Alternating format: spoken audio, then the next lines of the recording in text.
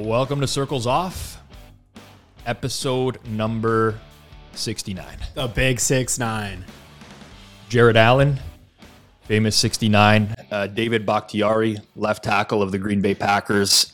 You know who tried to wear it? Dennis Rodman. Yep. Yeah. Did he try? Yes. He asked What for about 69. the NHL?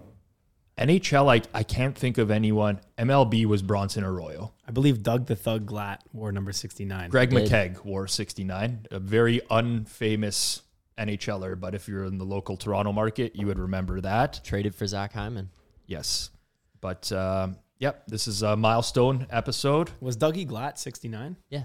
Doug Pick Glatt. 69. It's hilarious. Yeah. Yeah. I think that's it. But so no NBAers. I mean, I'm sure there's way more than that I'm not forgetting about. But Bakhtiari's a legend for those beer chugs. Bakhtiari is a legend. I'd like to see him back on the field at some point. Yeah, they need him. They need him in some capacity. So, Are we ready for the guests, or can I rant on this Bills first touchdown thing? sure, go for a rant, and then we'll bring in our guest for the week. Nice. I was smiling ear to ear. I saw a video on Twitter. For everyone who watched this past couple days ago, Buffalo Bills first touchdown. Reggie Gilliam, hope I'm pronouncing that correctly, caught a screen out the backfield, slipped a tackle, ran into the end zone. A lot of people had first touchdown tickets on that. You could got him at plus 10,000, some even better than that. But what I want to say is, this video I saw made me smile so much, because this is literally what gambling, or like for fun, and this is the fun of gambling. So it was like some sort of college, maybe like a little frat house or like a college house somewhere in the US. And it was like these kids, probably 21, 22 years old, around there. They all bet Reggie Gilliam first touchdown. They got it at plus 7,000. So I presume that was the DraftKings number. So they're probably in a legal state. They bet on DraftKings plus 7,000. Didn't get the best number. Obviously, they should have. Didn't care about that. They probably bet, whatever, I'm estimating here, probably bet like $5, which is completely fine. College kid, bet $5 on a first touchdown, Reggie Gilliam. They videotaped it when they were in the red zone. And we've all been there. You see your guy on the screen, like, oh, because you have a big long shot. You just hope he's on the field in the red zone. That's really all you can ask Yeah, for. exactly. So they're like, oh my God, he's there. I see him. Right. I see him. He's on the screen. He's on the screen. He catches it. It does not look like he's getting in the end zone. Looks like he's going to get dusted looks 3 like yards he's- behind the line of scrimmage. Looks like he's going to get dusted. They're all going nuts. He slips the tackle. They're like, go, go, go. He runs into the end zone. They all cash their bet. They're obviously going a buck wild, hugging each other, jumping up and down. They're videotaping it. And the reason I'm like, I love that. So they probably won $350, $300, something like that. Who knows, maybe 700 if someone bet a tenner. But what a cash, because they will never forget that for the rest of their lives. Like they will be 50 years old. They will be 80 years old talking to their grandkids, or 50 years old talking to their kids about sports betting. And they will never forget that they hit this random guy, Reggie Gilliam, who no one probably will ever have heard of by that time. Yep. No one will remember. And they'll be like, we had him to hit the first touchdown, and this is what happened. And they'll show that video, and like, it just legit, that is what it's all about, man. That is so much fun. Yeah, it's the sense of community with sports betting, like win together, lose together. We've talked about this with content creators before, some that are able to grow massive followings even though they consistently lose at picks. It's because people want to bet together and have those experiences, whether it is win or lose. Now, obviously, the win is way better. At the BetStamp office, we've talked about the Pinata picks that Sports Interaction does on this podcast before, but we won a big one with Scotty Scheffler, where everybody, like people who are not even golf fans, are now watching the final round on Sunday. Live updates via Telegram chat. People are going nuts. Scheffler hits an amazing shot out of the bunker on 18. And we're not even together, but you can feel the excitement that everyone is going through at that moment. Now, obviously, there's an added element when everyone's together. You know, everyone's slapping high fives. One guy, you know, probably gets punched in the nuts as a joke or something like that, as friends like to do or whatever. But yeah, it's, you know, it's amazing. That type of experience, it doesn't really get better than that. There's one thing winning at sports betting on your own, celebrating with a group of people who all cashed on the same bet. It's fantastic. Yeah, like I used to do that with my buddies every year on Thanksgiving. We pick a first touchdown scorer long shot, and we all ride it together. Like I'll even remember we hit some dumb ones. They weren't even that long odds. Like we hit Adrian Peterson when he was on the Lions. Like what a cash. Like, let's go Adrian Peterson. No, not even a good bet, just a dumb, you're going to lose money on it. I even remember one time we had this tight end at the time, Anthony Ferkser. He still plays right now. But this was before he was even like getting any snaps. And we had Ferkser for first touchdown. And he didn't catch it. Didn't even I don't even think he got a catch in the game. But he was in the red zone and got a red zone target in the end zone. He didn't catch it, but he had a red zone target, and we were going, just that alone, I won't even forget. We were going so nuts. Yeah. Now it's definitely the year of the fullback now. It's the fullback resurgence in terms of first touchdown score, anytime touchdown Xander score. Horvath. Yeah, it's actually getting kind of nuts now. But NFL betting is great. I'm glad to have football back. We have been listening to your requests. For those who are in the BetStamp Discord, all the advice and guest requests that you've had for Circles Off. Before we get into our guest here this week, once again, this episode of Circles Off sponsored by the Power Rank Sports Betting Newsletter. Valuable, concise, and entertaining, Dr. Ed Fang makes this his 3 goals with each correspondence, which mostly covers the NFL and college football. Ed is a personal friend of myself and Johnny's, and he's a data scientist who has informed my betting with his work. Check out the newsletter at thepowerrank.com. Back onto the guest train this week, as we're going to welcome in a great tennis bettor, great soccer bettor, someone who I don't know a whole lot about, so this should be make for some interesting stories. Joey Isaacs now joins us on Circles Off. We are now joined by professional sports bettor Joey Isaacs. That is an alias. We'll get into that. You can follow him on Twitter at Joey Isaacs, JoeyIsaks. Joey, thank you for joining Circles Off, episode number 69. I'm thrilled to be here, guys. Thank you so much for having me. I really enjoyed listening to you guys, especially that Simon Hunter one. That was epic. We appreciate it. Yeah, we appreciate the compliments. That episode did blow up, and we got a lot of good feedback on that one. You think we should do more of those? Is that good content?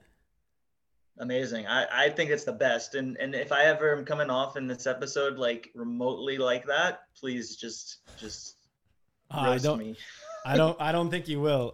Imagine we had to do a roast of one of our own guests after the fact. That would we have done we're watching the interview we gave and then just roasting the answers. That would be pretty epic. We would be bad hosts. I'd take it. No, I don't think that's going to be the case.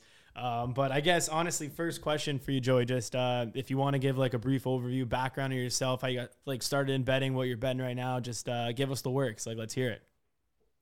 Yeah, this is like a first date. So I started betting like everyone, like super young though, like probably like 10 years old, 11 years old, like going like parlays and then I kind of got into the whole poker boom, and so I stopped betting sports and then played some college sports, so I didn't do it. And then after college, I just started betting all the time and really loved it. And I was like a complete square, always parlays and all that. So I think that's actually helped me as I've gotten to where I am now to understand like what it's like to lose, what it's like to not know anything. And I think that's really helped me like form partnerships with these people who want to like learn and do that. And, I can relate to everything that they're going through because I have been like a losing player for years. On your end, so I have a very similar story to you. I mean, you've probably heard me talk about it before, but on your end, what was it that like allowed you to switch from being a losing bettor to a winning bettor? Like, was there some sort of internal light bulb moment that you had where it's like, I can no longer do this, I have to do this instead? Or was it just something that developed over the course of many years? It took a long time. Honestly, like I learned from just handing accounts for like probably like I started doing that when I was like 24, 25. So like 12 years ago. And that's when I realized like this is nothing like what I'm doing. I'm gonna just not bet myself, and I'm just gonna, kind of perfect a craft of like, okay, how can I just get as many accounts as I can, and what type of business model works for me in terms of like, should I be taking risks? Should I be taking a free roll? And, because I didn't have much money. So that was like what I was trying to do at that point. And I think, everyone has to learn for themselves, but like it was really easy 10, 12 years ago, like especially because my friends were all young and betting sports. Now they don't. It's harder as like a 37-year-old to get accounts. But I was like one of the only people at 24 who could actually like, who bet sports, who could like form a social sentence. Like some of these people are just so socially awkward and not good at getting accounts. And I kind of perfected the craft of like coming off as like a idiot, and accounts started rolling in. And got it. I mean, it is a skill that's needed, I would say. For sure. How was the LA scene there? So were you always in LA? Yeah, born and raised. I'm a unicorn. I'm like one of the only people I think that have lived in LA for now 37 years almost. Well, good shit. So how was the scene there, I guess, growing up? Like, was it, LA, for those who don't know, obviously in California, it's one of the few major states remaining that has not yet been, given the green light on regulated gambling. So you won't have the likes of DraftKings, Caesar, and the rest. And so obviously you have to rely more on the offshore space or other partnerships. So how was that kind of growing up? Yeah. So right now I am almost, I would say like 80%, 85% PPH model. Like I'm trying to get as many counts, and I'm trying to bet a lot of props and trying to fill in. Most of the other straights are just to keep accounts going. Like I've always felt like, okay, every single person with PPH accounts have seen like what RAS account like bets look like. I want to like be different. I want to look different. So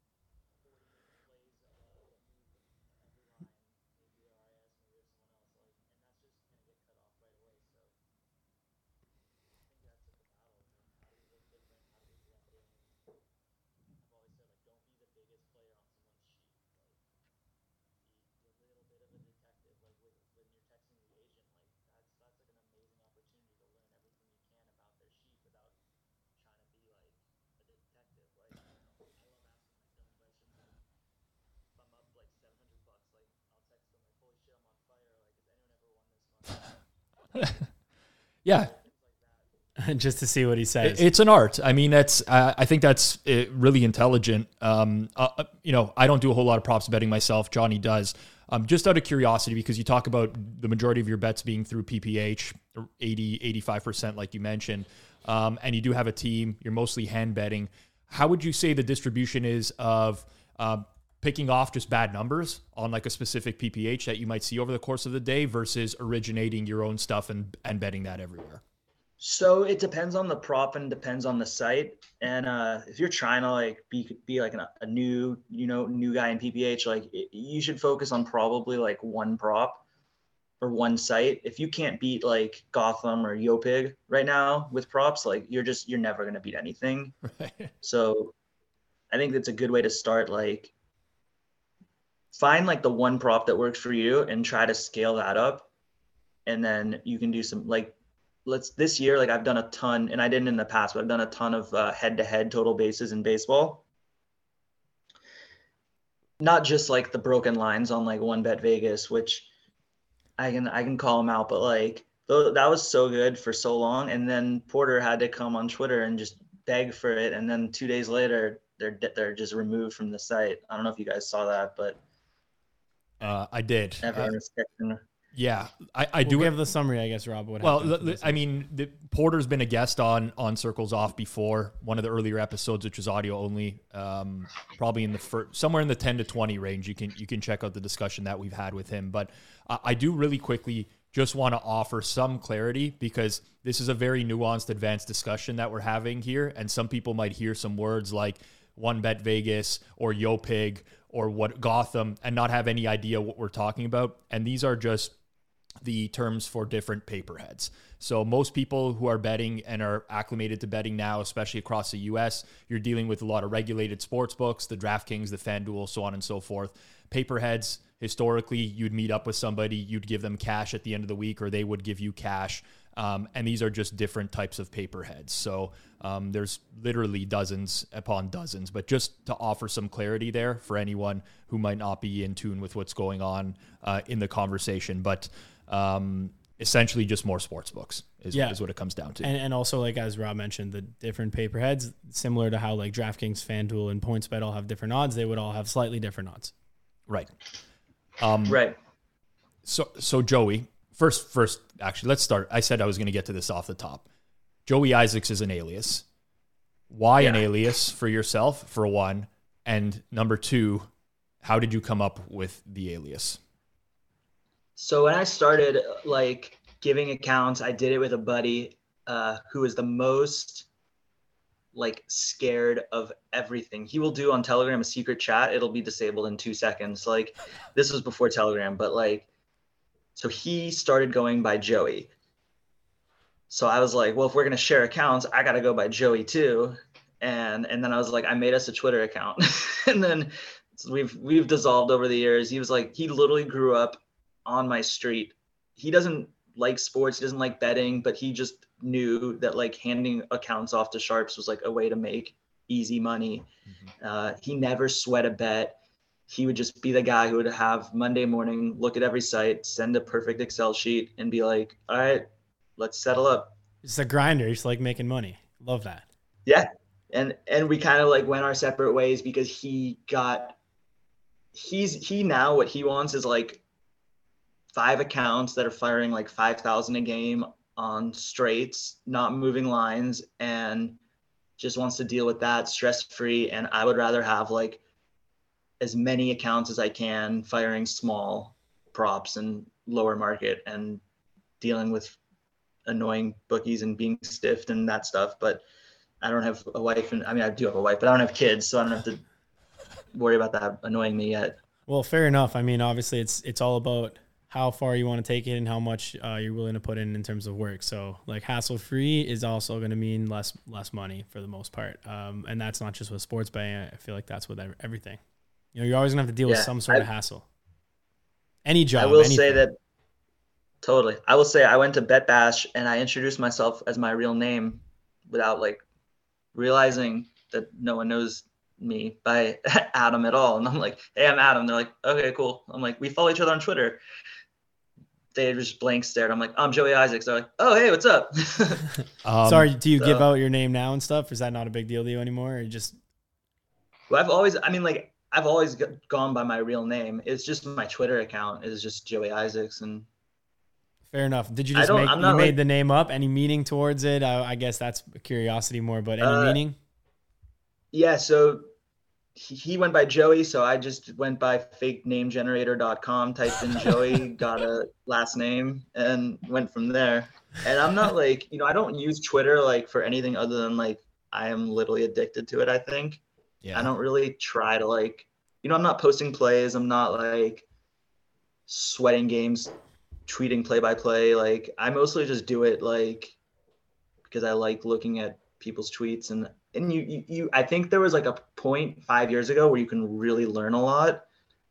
Like you can absorb so much good information every day on Twitter.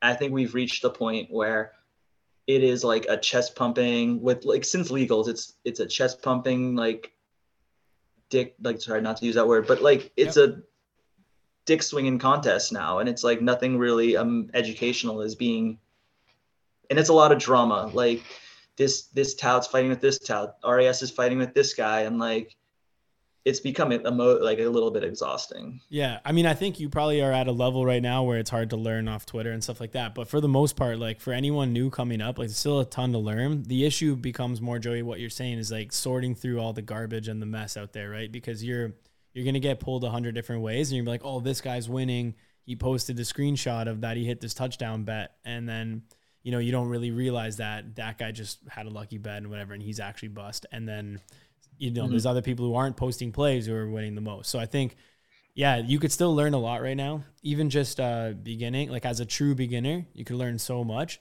There's no real like articles that come out in like the newspapers that are about betting, you know what I mean? Or in the, not newspapers anymore, but newspaper sites, same kind of deal.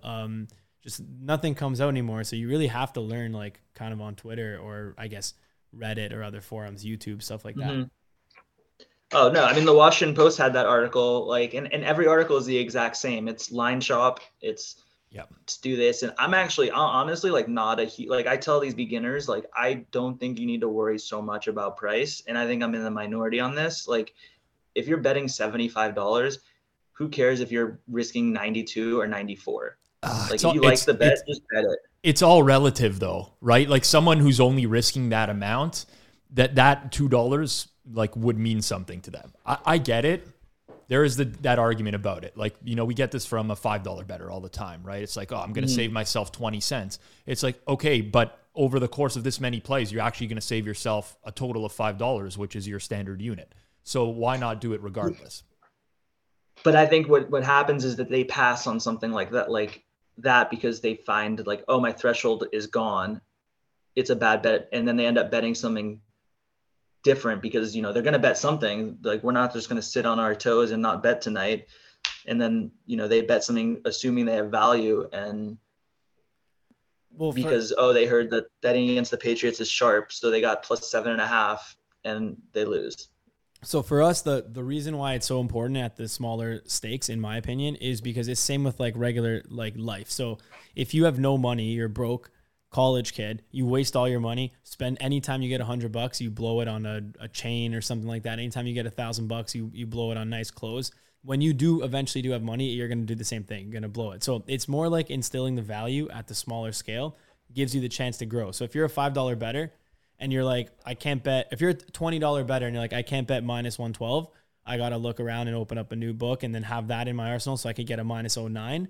That is now the same thing that's going to help you actually instill like you're going to start winning and then you can grow. If you're like, it's only 5 cents, then eventually you're gonna be like, it's only $50, it's only 500, or you may never get to that spot. I just feel like if you're a $5 bettor, you should be looking at trying to also get like wins. Like if you think like you should add in like minus 300s, like minus, like you should add in like stuff like that. I guess what you're saying is like your bank account is $100, so you shouldn't be doing that. But like I'm a big fan of like find if you're really small, find wins. Listen, you could. It's just more along the lines of, for us, it's like are you ever going to scale it if you don't have the correct principles in the small scale, right? You need to learn that in order to actually become someone who's going to make thousands or tens of thousands, hundreds of thousands. If you're like, that, you know what I mean? Like just because, so I would look at this as like every person who wants to do this seriously is running like a business, right? They're running their own business. Now, whether your business is a business that makes $25 a year and you're a dollar bettor, or whether your business is, you know, making $25,000 a year and you're a $1,000 bettor, it's still the same. Yeah. I think my last point on this is, I think what people that are saying what you guys are saying forget how emotionally difficult it is for these people to lose. Like when they lose, it sends them on tilt, and then they bet something stupid. Yeah. No, fair enough. 3 straight losses. I understand what you're saying when you're saying like bet a minus 300. You're not saying like just blindly bet that, but you're saying like try to find something that's more likely to win. So you get a win under your belt, and then you're more motivated to like keep a winning record and stuff like that, as opposed to dunking everything on like plus 1,000 parlays and then going down and then going on tilt, trying to chase, go to the casino. That's all very good points. Yeah, that's just that's what I feel. But yep. Just backtracking really quickly, because you mentioned BetPash. That was, by the way, our first ever interaction in person as well. You introduced yourself as Adam. I was like, oh, okay, nice to meet you or whatever. And then I was at another event the day later, and I'm like, oh, I heard Joey Isaacs is around here, and some guy pointed you out. He's like, oh yeah, he's over there. I'm like, oh. I was like very confused. But anyways, this is a completely random story because that was our first interaction. For these interviews, Joey, I do like to go in like not knowing everything about a person, but also doing like a little bit of research. So what I tend to do is reach out to mutual acquaintances of yours and see if there's like anything interesting I can ask you about. And I reached out to people that might be in your inner circle or know you. And they said, you got to ask Joey about his Baccarat story. In London, apparently had like a huge score playing Baccarat or something. I actually don't even know if people are like, if this is a coordinated effort to mislead me into like asking you a dumb question or not. But from what I understand, you have a great Baccarat story to tell.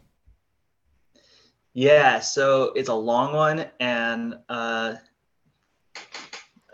try to keep it as short and sweet as I can. Basically, I went on like the biggest heater of my life, like in tennis betting. I know we wanted to talk tennis, and a mutual friend was, I guess, tailing every single bet for a lot of money, like way more than I was betting at this time. He made a lot of money, and so he wanted to like introduce himself, and we started texting day and night. We started, doing accounts together a little, like, and he wanted like 100,000 a bet kind of thing, like anything was on limits. And then we started having a lot of trouble getting accounts and keeping accounts. And he then goes, we need to go open up table games to get and lose and get high limits. So he goes, you need to go to Malaysia tomorrow and find anyone there who will fly to London with you and play Baccarat with, I have an account with $6 million ready to go. So I was like, this is ridiculous. I'm not doing that, but I'll go on Craigslist of, Malaysia and find it. And I find this guy, Aaron Chong. He flies to London. We try to set him up with accounts, like all these casinos were rejecting him because he doesn't have any money to his name. And you need to do what's called like a bank guarantee, where they email they send a little 1 cent to your bank. The casino sends 1 cent just to verify funds. So it took about 4 or 5 weeks to get the Ritz to finally approve him for play. First couple of days he plays, he does it fine. And then he makes, we bump up to like 100, 200 grand a hand, and he makes the money into about 10 million. And then all of a sudden I was like, okay, let's stop, because I'm 10% free roll. This is life-changing money for a 25-year-old. Yeah. My friend was like, we're not stopping. He goes, fly to London, like, you got to watch this. And he ends up making 24 million. But like from what specifically, like, are you able to say or no? My question is mostly around, is he on a true heater, or was there some sort of gaming? It's a complete luck. Okay. It's a complete luck game, which is what the whole like purpose was.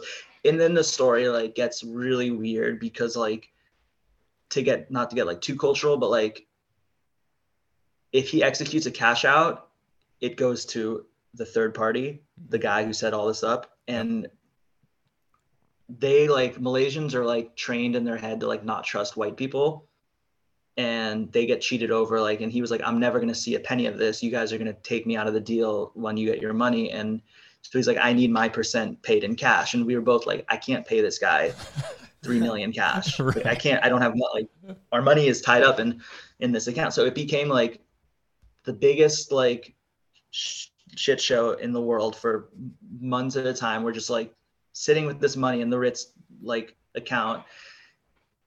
Crazy stuff happened, but it just became a shit show. Let's just say that. So did it end up getting paid out? I got screwed out. I got screwed for various reasons. There was like some lawyer legal effort and everything, but like, this whole thing ran deep. There are NFL players involved. Like it was like, wow, it was a crazy story. All right. So do you end up getting any money from it, or just get screwed on your percentage, or what happened? Or if you're able to say. Well, I will say this. I went to a bank with a $2.5 million cashier's check, and I've never been treated so well. They have like 9 people waiting on you. And I was just sweating because I was like, this was like after legal battles, and I was like, I don't know if this is real. Like this is like shady stuff happening every day. And they were like, they did everything to like authenticate this cashier's check, and they were like, it's real. And that was like the greatest second of my life. And then a few months later, everything hit the fan, and I ended up not getting it. But tough to hear. that's another story. Yeah. So, I mean, it was a real story. I was not set up on this in any capacity, but that's really interesting because, I mean, it's outside of the sports betting realm, of course, but also just the amount of funds involved. And yeah, I think like the question that goes through my head as you tell it is always like, well, was there like some sort of advantage play? Because there was the Phil Ivey situation, right? Where he got the casino to agree to using a certain deck of cards, which was marked cards, which swung I think Baccarat is usually like a 1% house edge, just over 1% or something like that, but swung things in his favor, obviously knowing that some cards were marked. And I wondered if it was a similar scenario or not. I mean, you don't have to comment on that, but.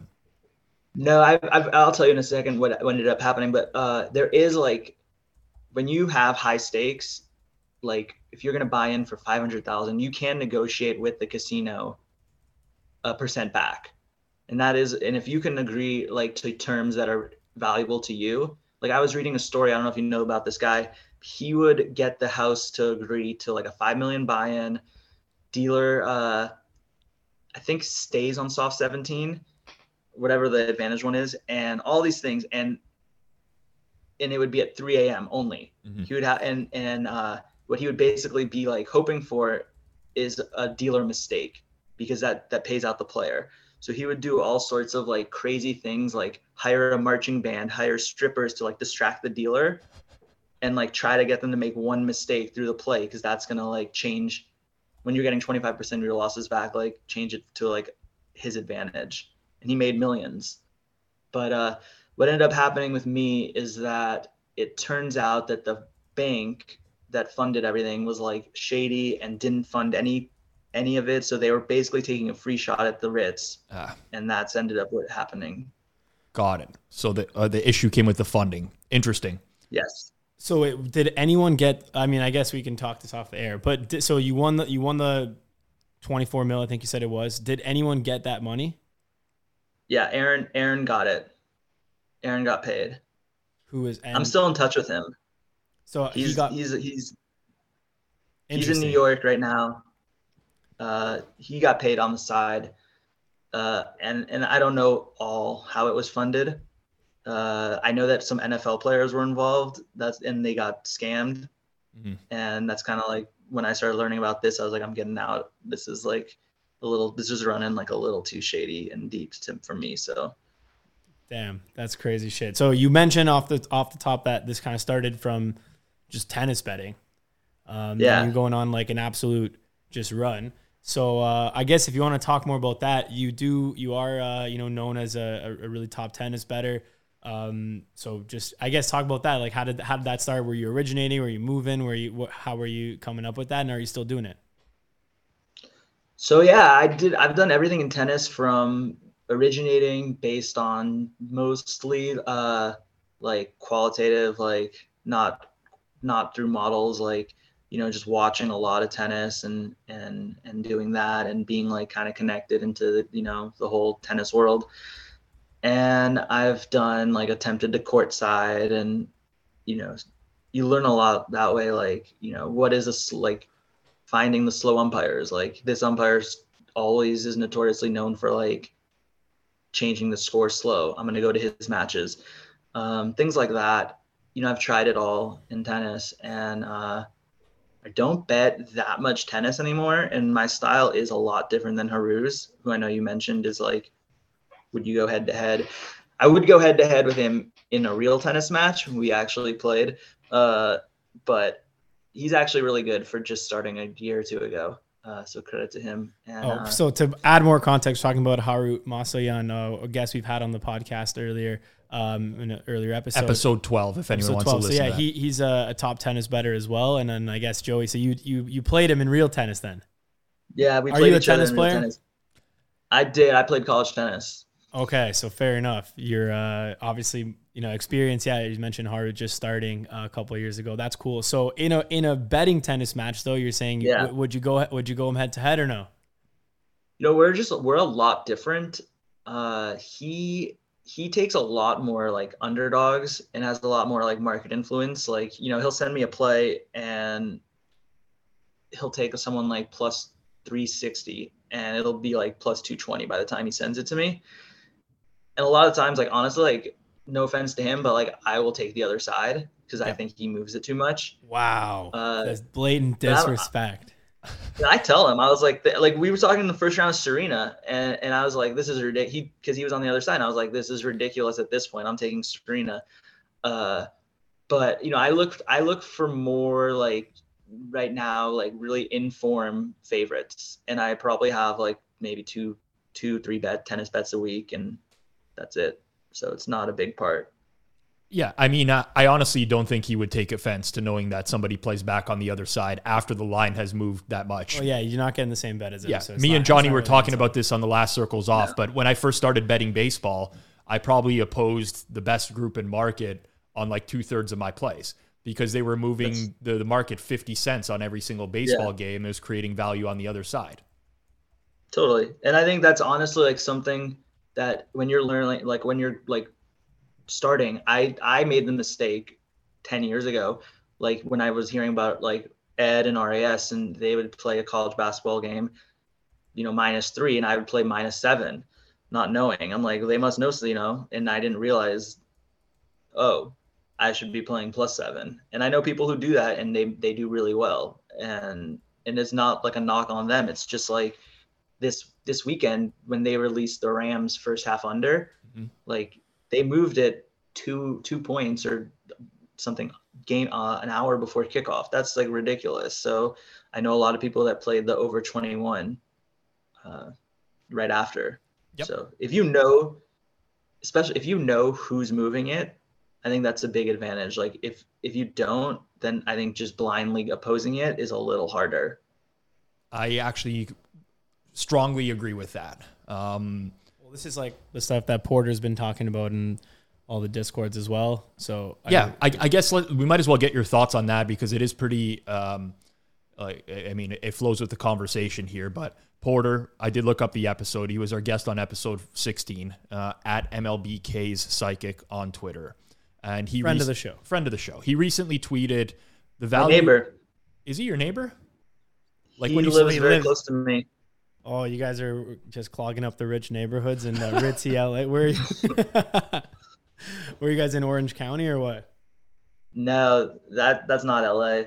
I was in Santa Monica and now I'm in Studio City. He's in like West Hollywood. Oh, nice. Enjoy. You guys probably see some celebs all the time then, no? I actually do know a lot of celebrities from friends of friends and playing tennis with them, but you don't just see them on the street that often. Fair enough. I believe Joey is good friends with someone from one of your favorite shows ever, Johnny, which is Entourage. Who are you friends with? I'm friends with Jerry Turtle. You know, we actually almost had our own sports betting podcast last year. Yeah, no, we discussed it. Obviously, that would have been huge. Cool stuff. Yeah, Turtle from Entourage, Jerry Ferreira, I believe is his name. Yeah, we're in a group chat and we send our picks every week, and then our third friend, our mutual friend Steven, who like created Entourage, who I know Jerry through him. He will like at the end of the week always say, "How'd you guys do?" And Jerry's like, "I lost," and it's like, but he tailed me on every play, and that's what I'm saying. He's the kind of guy who I'll be like, "No offense, I love you, Jerry." I'll send him a college football play, and last year he would say, "Oh, I took -10." I'm like, "Well, I sent you -7," and they win by like 7, and I push, and and I try to like explain to him, "Don't do it. Like you're honestly better off taking +10," but.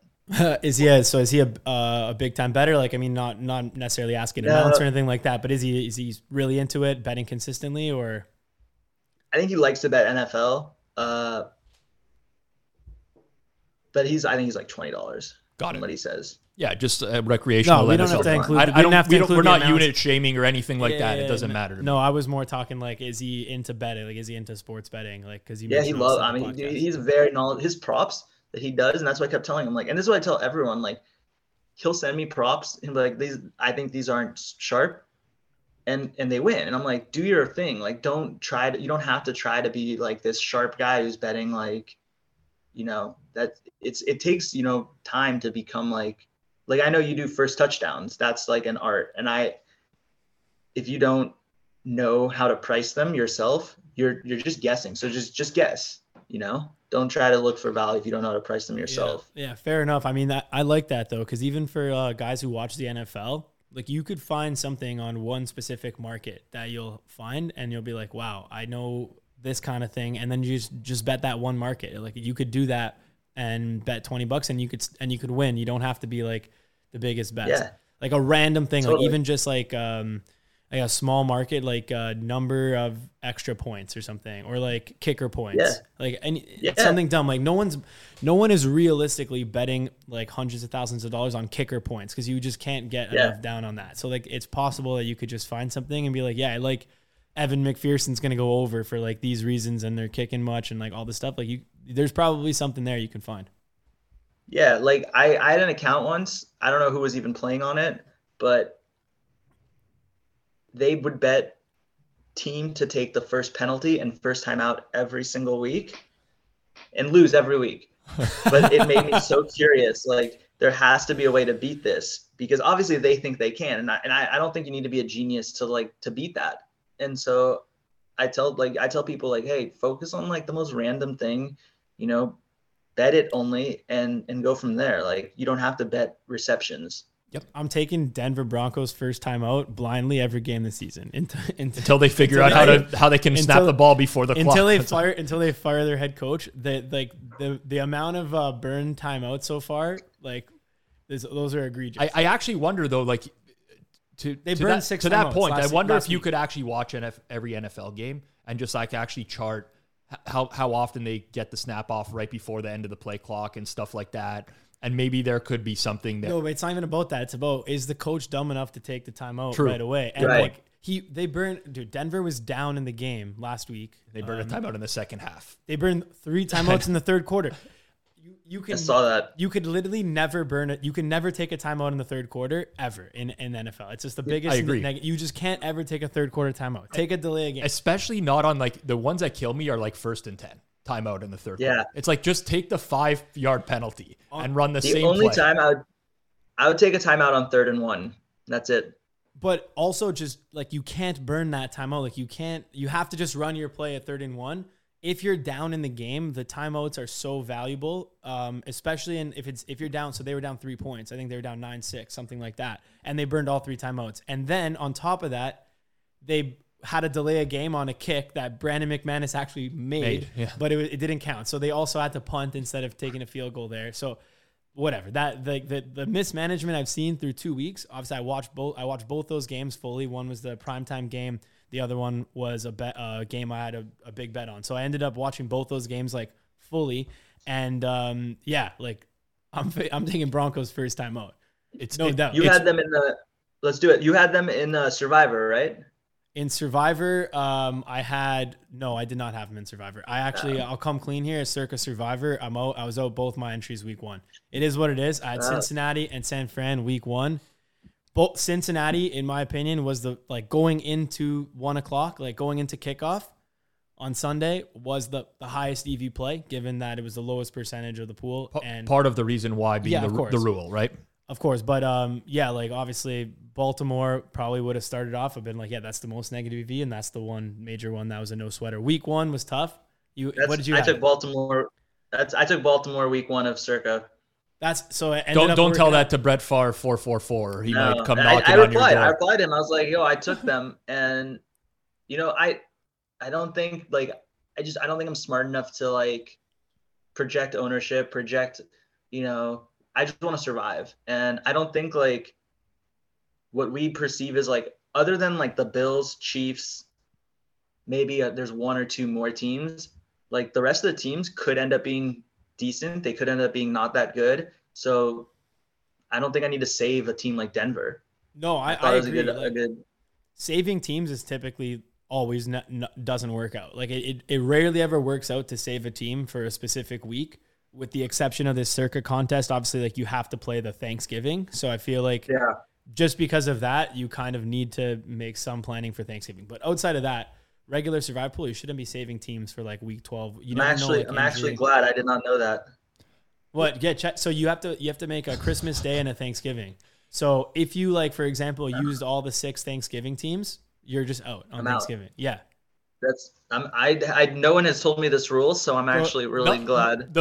We did an entire episode on this with the first point being you need to understand the rules and read through all the rules twice. And you're coming on like 3 episodes later. Well, you're still good. You only picked 2 teams, so you're fine. You're fine. Yeah, that's interesting. Yeah, to keep that in mind. And then also Christmas Day is another one where you have to pick. There's a few more games on that day, I believe. But interesting stuff, because like those are, you're out. And it's not even about being out. Like if you took, let's say you already used 3 of the favorites, it's like you got to take like a 6-point dog. Like you might as well call it quits at that. I think though, Joe, you mentioned like not projecting ownership. It's hard to do that. And obviously like you want to survive and just win the pool. But the way that the bet works that you're making is like the payout is unknown, right? So you know that there's a 6 million, roughly 6 point something million dollar prize pool, right? But you don't actually know what your prize pool is. And by taking stuff that is lesser owned, if you can basically chart that out, run a sim, which is what we do, you can improve your prize pool by a significant amount.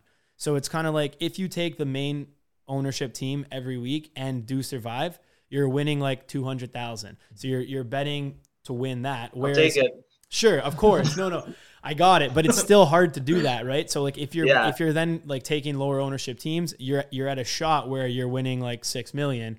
Increasing the prize pool is the same as like decreasing your odds of winning. So for me, I personally always try to project ownership. But what I've noticed, and I've been in Survivor pools for a long time, we've kind of now reached critical mass on Survivor Grid. So there's a site out there called Survivor Grid that people consult for ownership and like for the EV. And it's actually a solid site. It's a great, the site, don't get me wrong, it's really well put together. It's projecting ownership, what the point spread is on each game, calculates your EV on everything. The thing is, it's now too popular where like everybody is using that. So now they'll see the highest EV play on there. And what I've noticed, especially to start this season, is that the projections that are publicly available don't come anywhere close to the ownership percentages. Johnny does his own, like personally. I'm going to have to start going that route as well. Because but literally a waste. It's done after week 1. Like talk about an absolute waste of time. Last week, I thought the smartest play would be the Browns. Yep.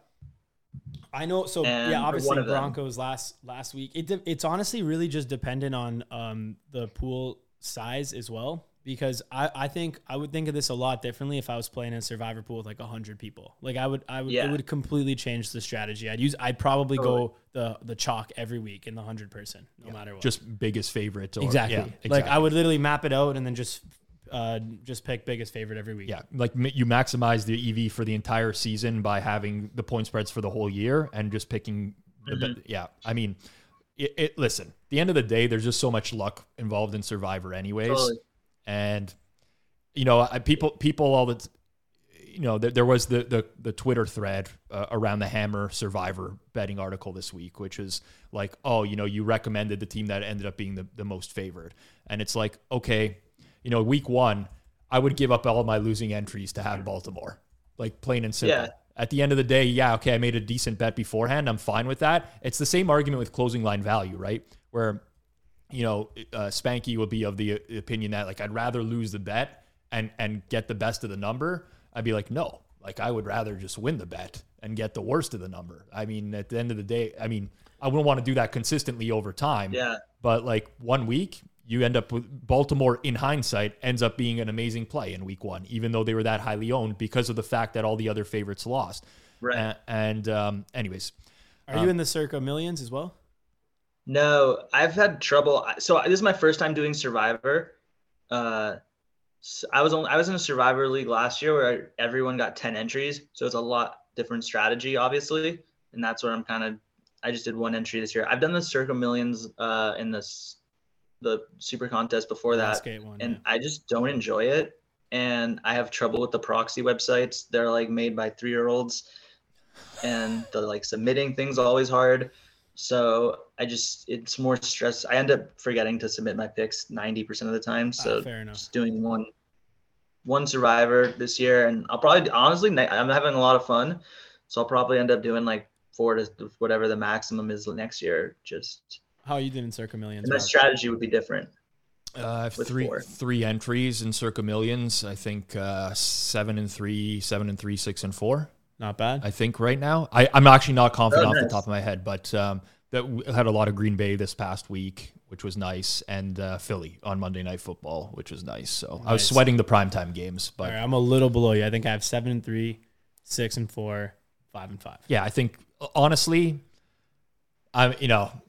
if I get lucky and win a bunch of coin flips, it is what it is. I tried to avoid Jacksonville was a free play this week, essentially in Circa, because the line was +3. In reality, on the Circa entry, they were +4. I tried to avoid it because my number was somewhere in between there, hoping that they would lose. I lost basically a gimme on everything, but there's so much strategy that comes into play. I honestly hate the contest. At the end of the day, I literally, I'll enter them because there's the chance of the big payout, right? But I hate the weekly process.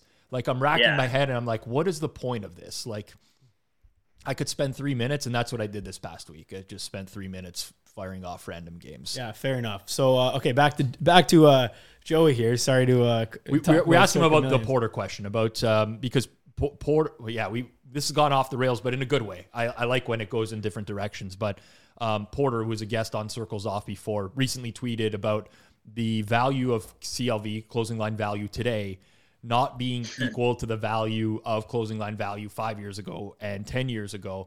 And I know that you recently, you kind of retweeted that and quote tweeted that on your Twitter. Do you echo that sentiment? First of all, I just want to know your opinion on CLV as a prop bettor.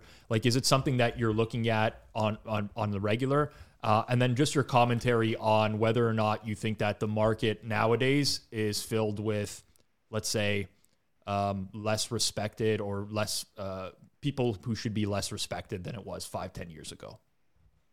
Okay, so the first comment, I think Porter was a little distraught about the FCS games Saturday, and because I was texting with him during it, and I think that's spurred his tweet, and I think he was just saying to me, I hope this isn't like oversharing, and he's gonna be like, what the hell, but he was basically like, I can just figure out what plays are going to go in like his accounts that are getting straights by just being on Spank odds and seeing the screen light up. And he's like, this is stupid. That was his like kind of. Yeah, no Right. shit though. Yeah, I mean, anyone could do that. Obviously, I mean, I You could also see what like Rob's playing in hockey. yeah, anyone. Yeah. So But that's not different. Like, is that really different than 5 years ago? Like, the biggest groups are always going to take the screen regardless. right. I mean, the thing about CLV is like, in FCS, yeah, it's probably pretty stupid because like you're not going to get like someone playing the opposite side against you. Like if you release if Ed released like Mississippi, like I know he's on like Mississippi State under 55, let's say this week. If he released over 55 and it moved to 57, 58, someone smart is going to play the under really quickly, probably too. Like FCS is just not going to happen. So like, I think that something like that. And then like something like props. Yeah. Like here's my thing with props. And this is like, goes back to one of the first things that I mentioned is that 80% of what I'm doing right now is PPH sites. So I guess another small part of the pie is I've started to give props to groups because I want more.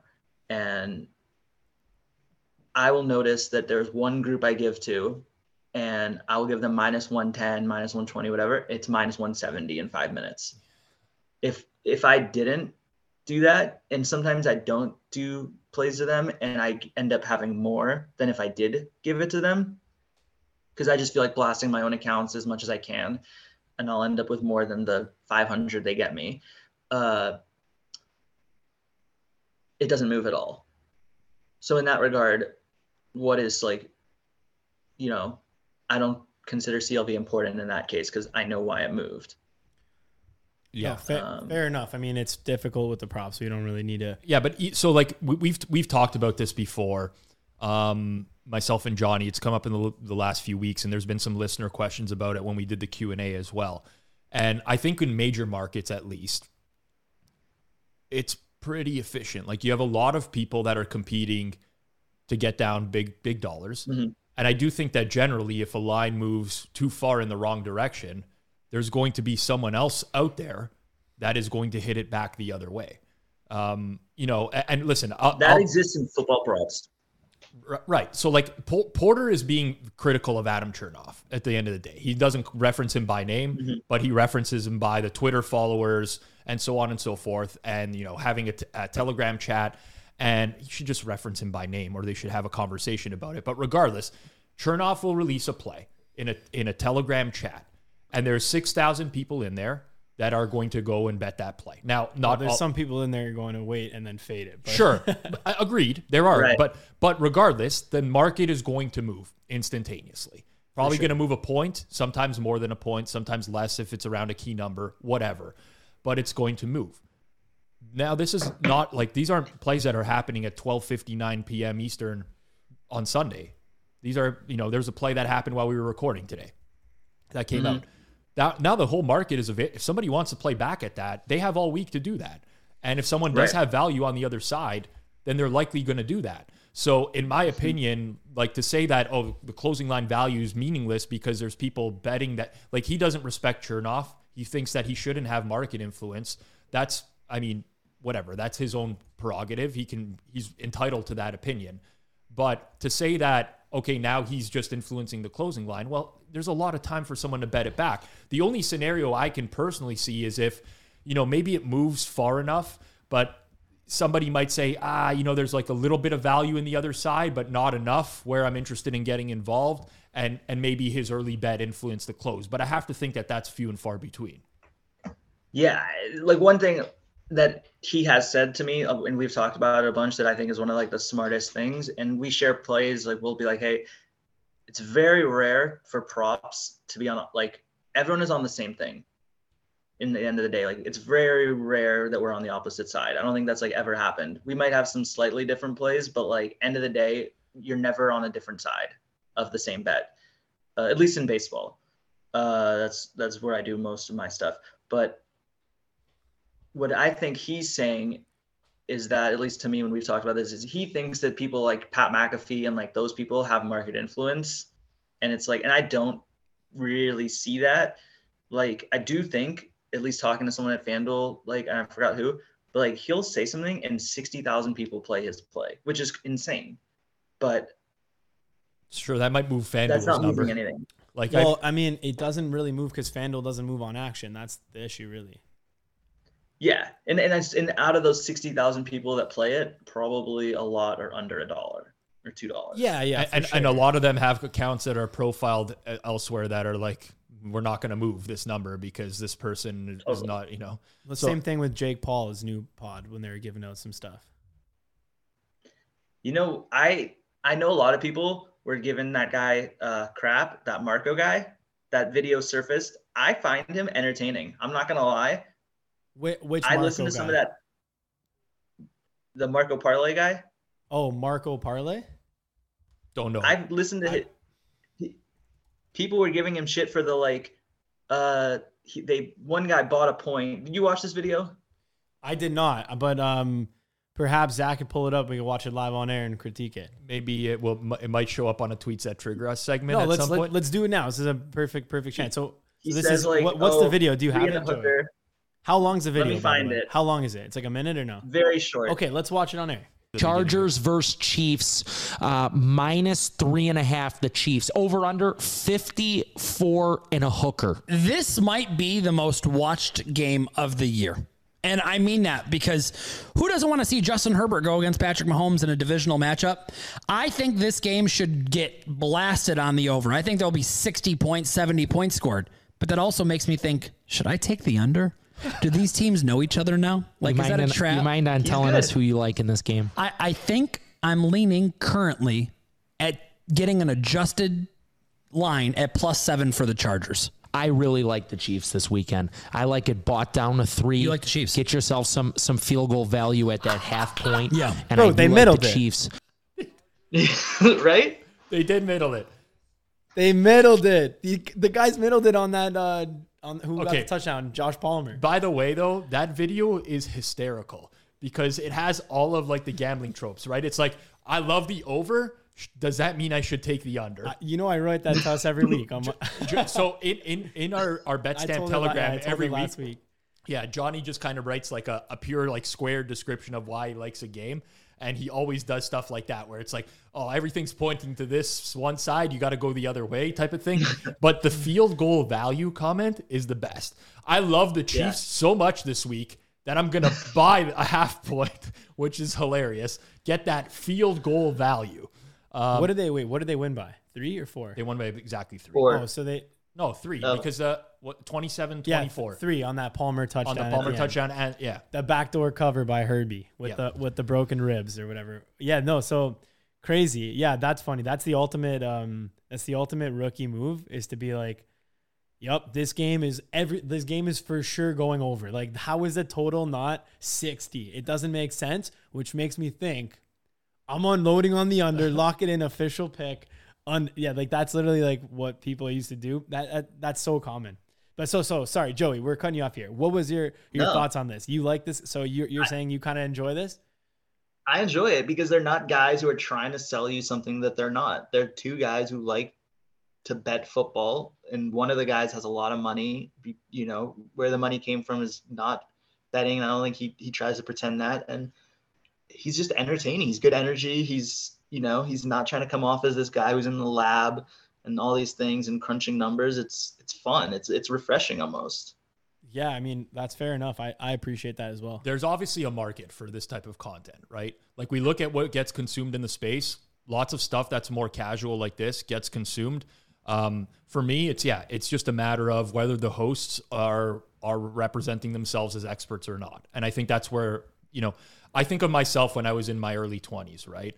I was buying tout packages. I was scrolling through Twitter. If I saw someone was like on a 5-game win streak, I'd be tailing their bets. Like you don't know any better. When you're not educated in sports betting, you just don't know. So you might come across some sort of piece of content where you're like, oh yeah, like I'm like, especially if somebody's passing themselves off as an expert, you're like, oh yeah, I'm tailing this person or not. But if you see more casual content where it's like, okay, this guy's talking like me and my buddies talk, he doesn't really know anything, then I think it mitigates a lot of the damage that can be caused by producing that content. But do people still tail those picks? I believe they did. I believe they do. They do because they want the sense of community, right? Yeah, like they want to cheer off the bat. Exactly. They want to cheer with a group of people, or they want to cheer against. That's why Trent's so big, man. Like Book It Trent. That guy's honestly, I've talked to him multiple times. The guy's actually hilarious. Like his content is so funny when he's doing like the key, like the bam. It's literally hilarious. Like I don't see how, obviously he's not gambling with an edge right now or anything like that. Although he is improving. I've seen I hear some of the stuff he says now, and I'm like, okay, he's learning a little. He's learning a little now. But either way, it's fun, and he's not marketing himself as like. I mean, I guess he does say like bet the house, bet the farm, mortgage, everything, but he is joking. Like you can tell he's joking, obviously. I've actually one of the first days that he had like no followers at this time or not many, and they introduced this like Book It HQ like social media, and I replied, "This is the worst business idea I've ever heard," and he did. And I stand by that in some regards. Like, his business went out of biz. Yeah. You're right. You're right, Joey. Like, I'm sorry to cut you off, but like, Book It is Trent. Like, there's no product anymore. It's just Trent. That is what Book. So like, the business idea was actually not a great one, but Trent has developed himself as a huge creator. His initial business was an app where you could post like TikTok videos for sports betting, and it would just be on its own app and stuff like that. And then they had like all this sweat games. Yeah, but it wasn't actually like built well, and obviously like. Building a separate app platform for something like social media is extremely difficult, right? So I don't think that worked. I don't even think they push the app anymore. Now they're just like a content co, the Surgical Stream and his thing, which does pretty big numbies. Yeah, I mean the guy has more followers than DraftKings Sportsbook, I think. That's on Twitter. On TikTok's even bigger.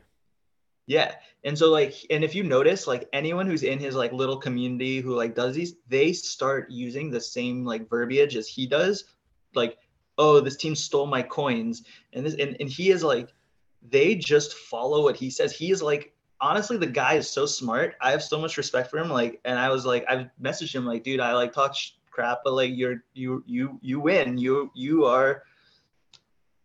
made it, I guess. Like, but is he like a sharp gambler? No, but he's a content creator, and that needs to be like a distinction in so many ways. Like when we grew up, there was no content creators, but now it's like, why even bother to try to be a better? Just be a content creator.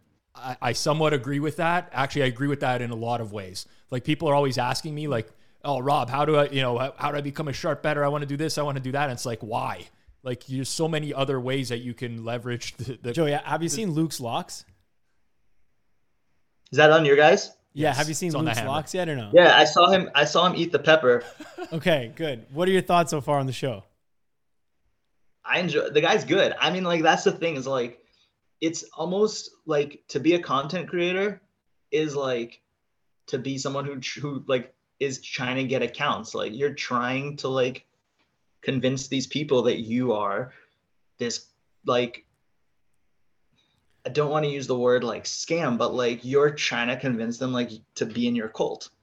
And like, it's probably way harder than like, so a guy like Jake Paul and like Logan Paul, obviously, like I'm a big fans of both of them and what they've done. Yeah. And like what I say is like, it's not a mistake. Like also those guys had to eat shit for a bit before they actually came up. And so did Trent, by the way. So Trent, he followed us early on when he was starting Book It. It was around the same time we launched BetStamp. And obviously like, we're still running the app and doing quite well. But in terms of like his stuff, obviously he shifted to the content. He was posting that content.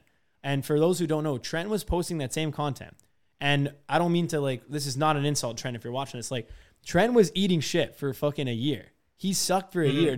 He got no followers. He was posting the exact same content he's posting now with like 3-team parlays, whatever, trying to do little shticks, posting his plays, videos. He didn't take off. They had Liv Moods on Book It, and she grew the following, ended up leaving. And then Trent was like, all right, well, because he used to call himself like CEO, like Book It CEO. Be like, I think that was even it's his. a very Portnoy-ish. I think thing, that was like his Twitter as well, right? And then he switched it to Book It with Trent, and he became like, he stepped down as CEO and he just started doing content instead of Live Moods.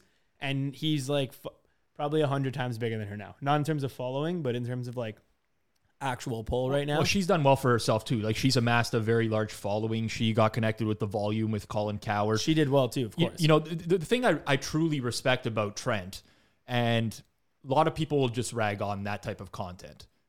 Now, obviously, we've discussed this ad nauseum. There's a large market for that type of content. Trent, to me, does not misrepresent himself in any way. He films videos about him losing bets and being like, he'll go 0-5 in a nut. He literally got reverse swept on a money line parlay this week of all favorites. He picked 5 NFL favorites and they all lost. Lots of people would run and hide from that, or like people would attack them and they would be like, they'd get on the defensive. He just owns it. He's like, yeah, like, whatever. Like it was a horrible day. I'm not great. And I it's very refreshing to see someone take the path of just being real with the audience. Yeah. Like I don't want to use the word degenerate because I don't know Trent well enough to say that, but he obviously enjoys betting.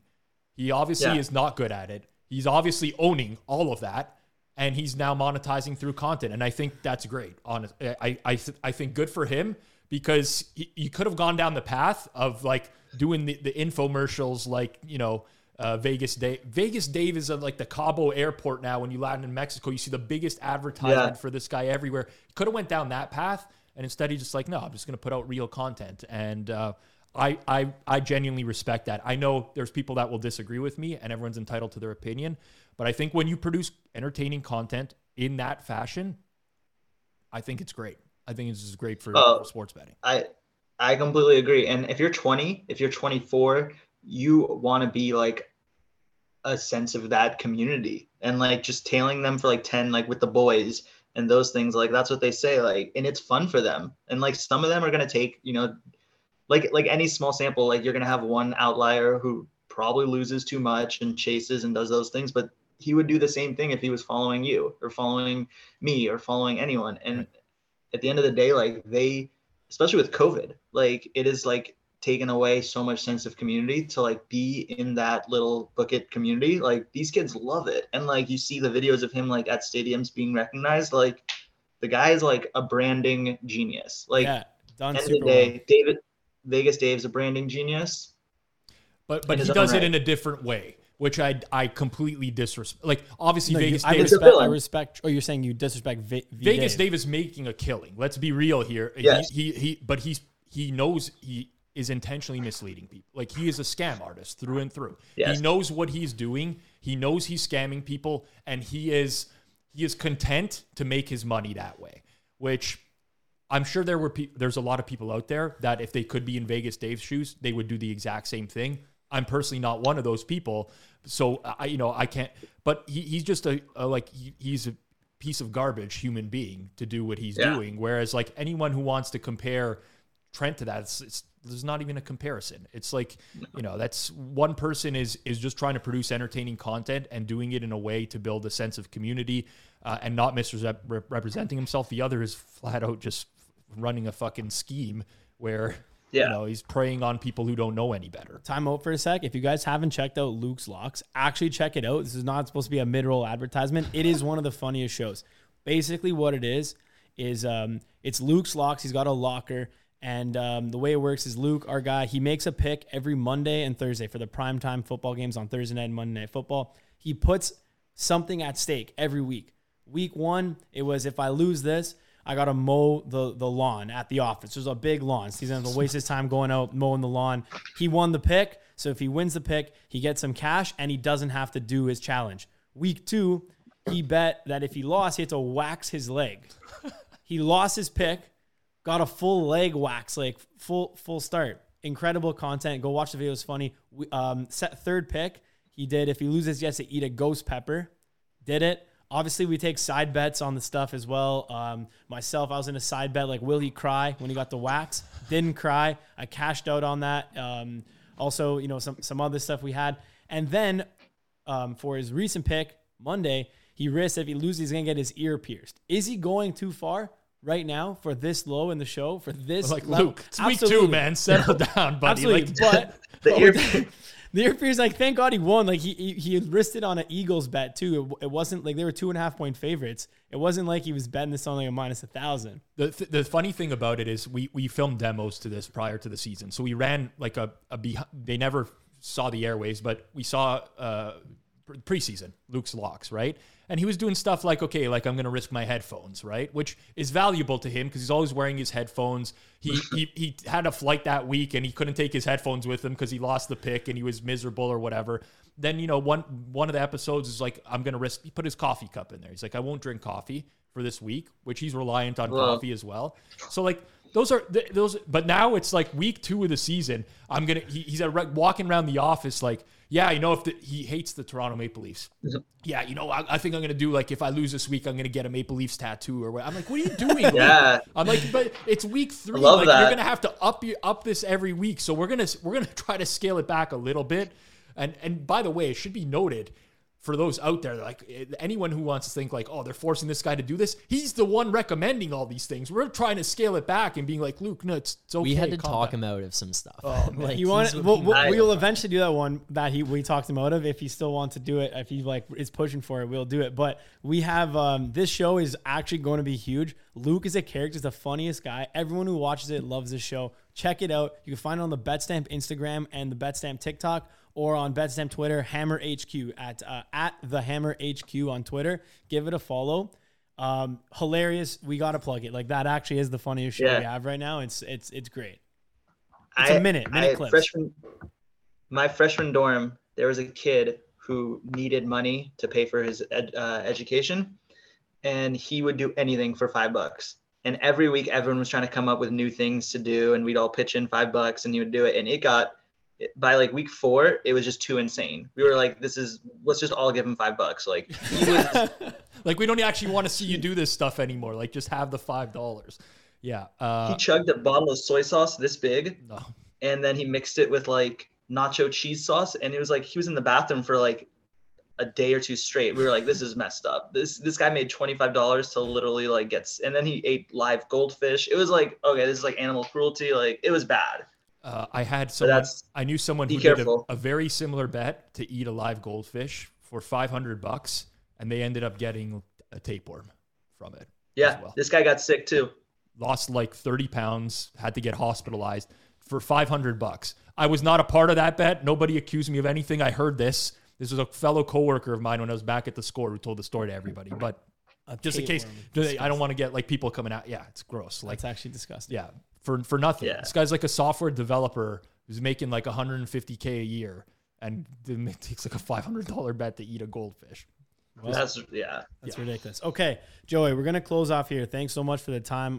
It's been a while. It's a longer episode. Thank you very much. We appreciate you coming on. Our closing question is one that we ask to every guest, and the question is: if you could go back just 5 measly years, you mentioned you're 37, so when you're 32 years old, and talk to that 36. So if you could go back to the 31-year-old version of yourself, what piece of advice would you give him? Are we talking life or betting? Either or both, whatever you want to provide. Drop some knowledge. So 31, I met my wife around that time. So I would say to myself, you should marry her in case she decides to listen. There's no way she listens to the end though, but maybe her dad will. So I would say put a ring on it.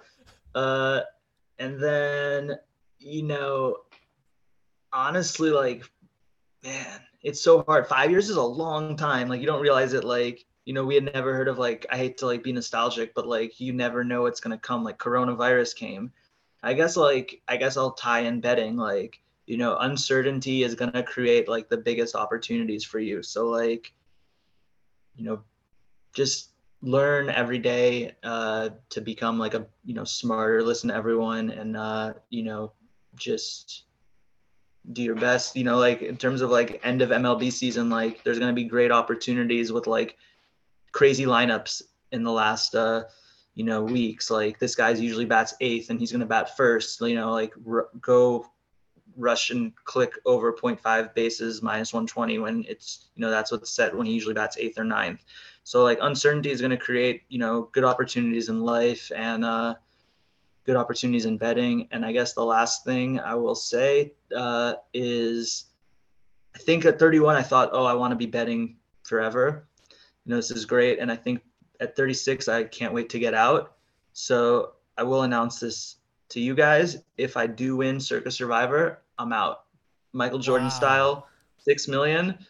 And I'm done. Never going to place a bet again in my life. Yeah, but if you're picking the chalk every week, you're going to split with like 400 people. So, I mean, you're not going to be able to get out on that. How much you have to win to get out in Circa Survivor? 6 million. I thought I'm going to sue my proxy because he told me if I win, I get 6 million. Well, technically, if you're a solo winner, you get 6 million. I just assumed that everyone who wins gets 6 million. I thought they're crushing it over there at Circa. Everyone is like talks about how great it is, and I can't believe how nice this pool is. They did have an overlay in the Circa Millions, but you're not in that contest. Yeah, I'm not in that. Next year maybe. But if you win the Circa Millions, you do actually win the prize. Correct. But like there's a set prize. But anyways, so how much would it take to get out? Yeah.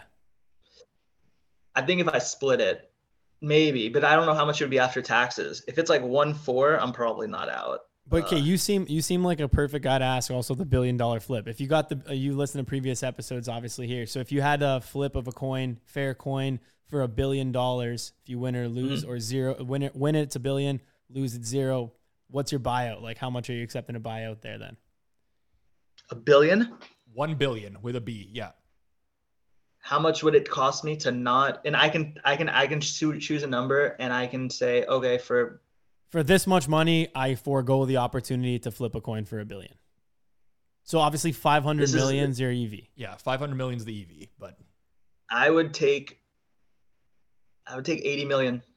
80 million. 80. So here's my thing. I bet I could get you down to 10. Yeah. No. Time out for a second here, Joey. So you take 80 million. What's your lowest possible amount that you're taking?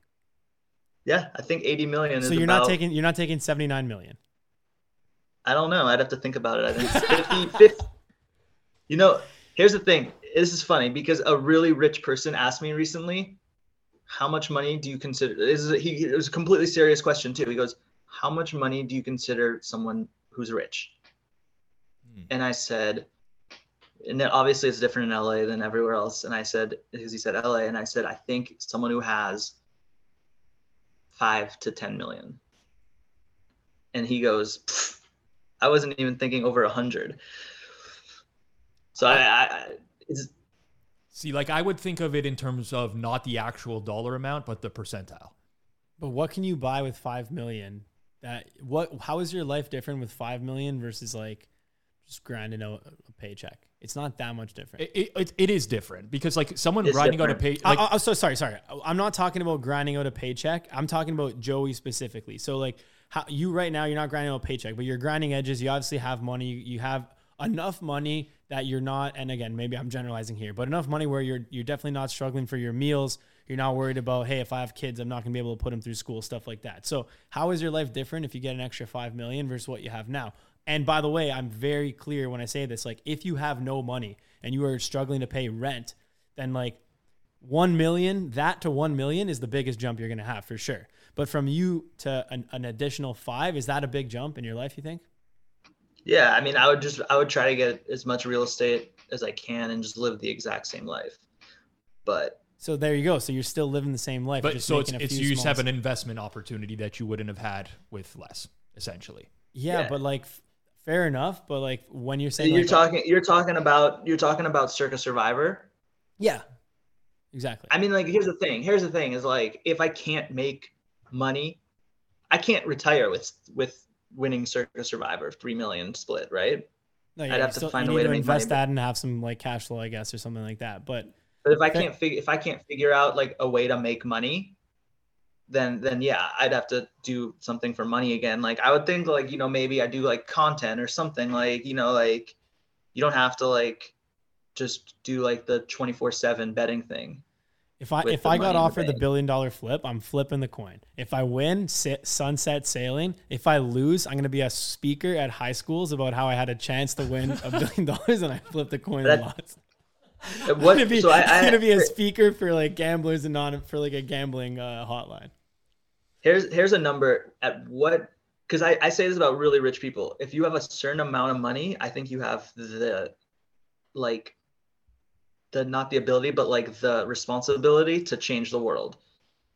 At $1 billion, you have life-changing, like world-changing money. Like whether it's climate change or whatever. Like at what number are you a world changer, basically? Yeah, to me, no, that's what I 80 said million. as well. Oh, you said 80 mil's a world changer? I think 80 at mil. 80 million, you're a world changer. 80 mil, you're barely buying a mansion, yacht, and a jet. How do you change the No. world? No, I'm kidding. No That was way. just 80 a joke. 80 Didn't hit as million, much 80 as I million, thought. you're making like 4 or 5 million a year by interest. It's true. Yeah, fair enough. Obviously, 80 you can do some serious damage on the investment front. Yeah. So I agree with that. I mean, yeah, I still don't actually know what I would take. I feel like it changes every day. See, Well, like my let's number find change. someone- My number changes depending on whether or not my wife knows that I have this Yeah. opportunity available to me. Because if I said no, That's- like I'm not taking 10 million, she would just stab me on the spot and be like, yeah, I'll take the 10 million. You can, whatever, like forget this guy. So like my personal risk tolerance is much higher. So I take, a larger amount, and I assume that you're in a position, obviously being a married man where, if it's you versus, I don't want to make assumptions. Actually, I shouldn't make assumptions, but yeah, there's more to it than just myself as well, which complicates the matter even more. Yeah, fair enough. I mean, I guess it's nice to not be married. This is an individual thing. Like it's like you got to tell your wife, like I'm making this choice. Like Yeah. But like, yeah, I guess you're right. Like it's kind of like what? How do you feel, Zach? Like, isn't it kind of nice to not be married? You don't have to like deal. You don't have to like run a decision through like another person. Like that's. I'm actually being serious here. Like it's kind of like I don't realize it because I've never been married. I'm a little younger than you, but it's crazy. I think here's some life advice, right? Be careful. Your Thinking father-in-law might listen to the end of this. Yeah, he's my number one fan. No, you find someone that you're gonna have the same decision as. Yeah. Fair enough. That's some knowledge right there. I didn't find that person. If you're gonna disagree about like the things like that, it's just maybe not gonna be as smooth as. That's what I'm gonna transition to. I'm gonna transition to a relationship expert. My father-in-law does not listen to this show, so I did not find that person. That's not to say I'm not happily married. I am, but definitely there are some disagreements on the monetary front on several occasions. Several. So he thinks that the fake name is the funniest thing in the world, and he has a wedding present because I tweeted the night I proposed to my wife. Big announcement coming up later tonight. Stay tuned, Twitter fam. And he got the tweet framed. It's sitting in I'll show you. And he gave it to you. That's unreal. Yeah, that's actually a pretty great gift. Like it's more like of a sentimental value thing. I'm a big fan of those gifts sometimes. Oh. Big announcement. One quote tweet, one like. Oh, he got it both early. him. Yeah, he got it very early. Wow, he screenshot early. That's hilarious. That is a good one. Good on him. Okay, we'll wrap up here. Joey, thanks so much for your time. It was a pleasure to get a chance to meet you. We never met before. It's awesome chatting with you. Thank you very much for the time. And then do you have Twitter? Me personally, I don't have Twitter. I do have a burner. I keep it fully anonymous. What do you? So I was gonna say, what do you do when you go to the bathroom? No. Listen. I'm not saying I don't read Twitter. I just have a very yeah. So I mean, I guess I'll get into it. Like people have asked me this for so long. Like, why don't you have Twitter? Like, I don't post on social media. I hate posting. I have an Instagram as well. I have not posted in maybe like 5 years. I do not want to post. I hate posting and other people knowing about my stuff and like what I'm doing. It has nothing to do with the fact that like I don't have the time for it. I don't have this I don't want to deal with like comments on my posts and like it's fine. If I want to like reach out to someone, obviously like that is where it's a little bit of a stunt, like to be able to fire a Twitter message or something like that. Yep. I do it through a burner. Now that we have the BetStamp account, if I need to reach out to someone, I'll reach out through that or through like the Circles Off account and be like, hey, this is Johnny. Like, mind if I get, can we talk on whatever? I mean, anyone can follow Johnny on LinkedIn at any time as well. Yeah, he's but big, also big like, on his LinkedIn account. Okay, here's another thing. No, I'm not even big on LinkedIn. Just like we obviously do have the business, like a lot of people looking for jobs, stuff like that. I went to business school, worked. Like I've been since, man, you know how many messages I get on LinkedIn? It's actually insane. Like I get at least like, really? Like I have it certified. So like I don't read all the messages. It sends me a message request and I have to like accept them. But I'm at least minimum get like 15 messages a day on LinkedIn. From like Rob, do you have LinkedIn? I do. Yeah. I listen now. Like my LinkedIn has become a disaster zone of recruiters, right? Whether they're recruiting me, like want to recruit me to do other stuff, or whether they want to recruit people to BetStamp. So it's not the most useful piece of social media for me because I find every time I log into LinkedIn, I spend just half an hour filtering out the fluff. But I'm on every social. It's just a matter of whether or not I use it regularly or not. And I'm a Twitter addict. The more you're on TikTok? You're not on TikTok. I am on TikTok. Yeah.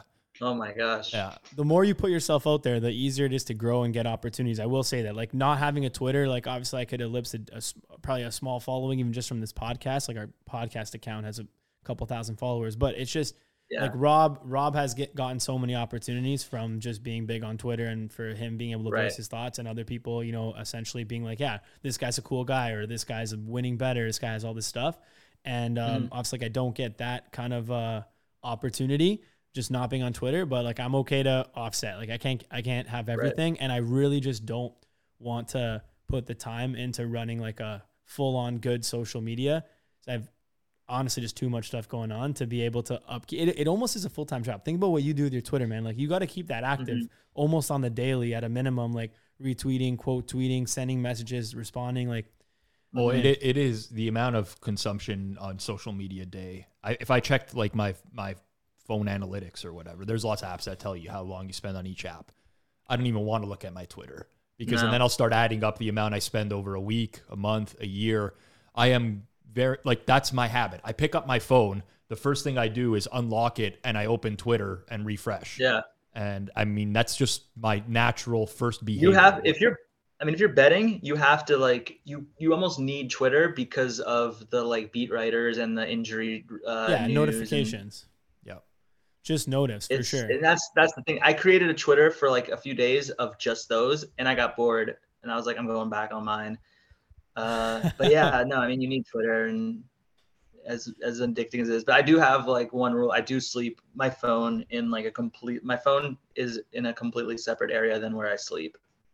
That's not nice. A bad idea, because I'm on my phone in bed pretty regularly, and then I have trouble falling asleep. So I might actually pick that up. Try it. If I had like someone, if I had someone to manage my social media, then I would get on social media. If I had like someone to manage it for me, but I'm so far. Do you realize if you said that in the episode, you will get at least 20 messages on LinkedIn from people to do it. Zach, you're gonna have to cut that out, huh?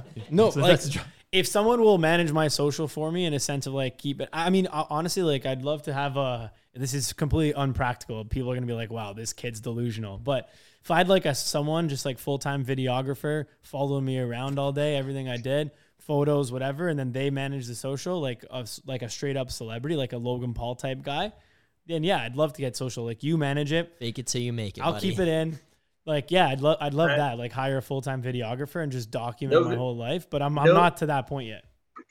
No videographer. Let's bet. I say over under 17 messages get sent to you. I'll say over. But for what? From just this clip going out? Like I don't know. From just this clip, I think you will get over 17 requests to do your Twitter. For people to manage my Twitter. Okay. Yes. All right. We will see. If you want to contact me, you can contact me on LinkedIn.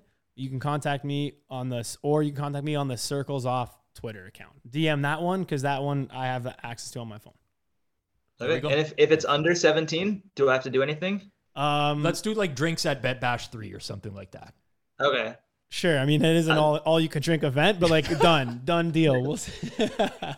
Okay, I was gonna get a tattoo, so I'm down with drink. Thank you to Joey Isaacs. Thank you to our producer Zach Phillips. Thank you, Johnny. This has been a monumental episode number 69 of Circles Off. Please, if you're watching on YouTube, hit that subscribe button, hit that like button. Same thing on every other podcast platform, Spotify, Apple Music. We do appreciate the support, and we'll talk to everyone next week.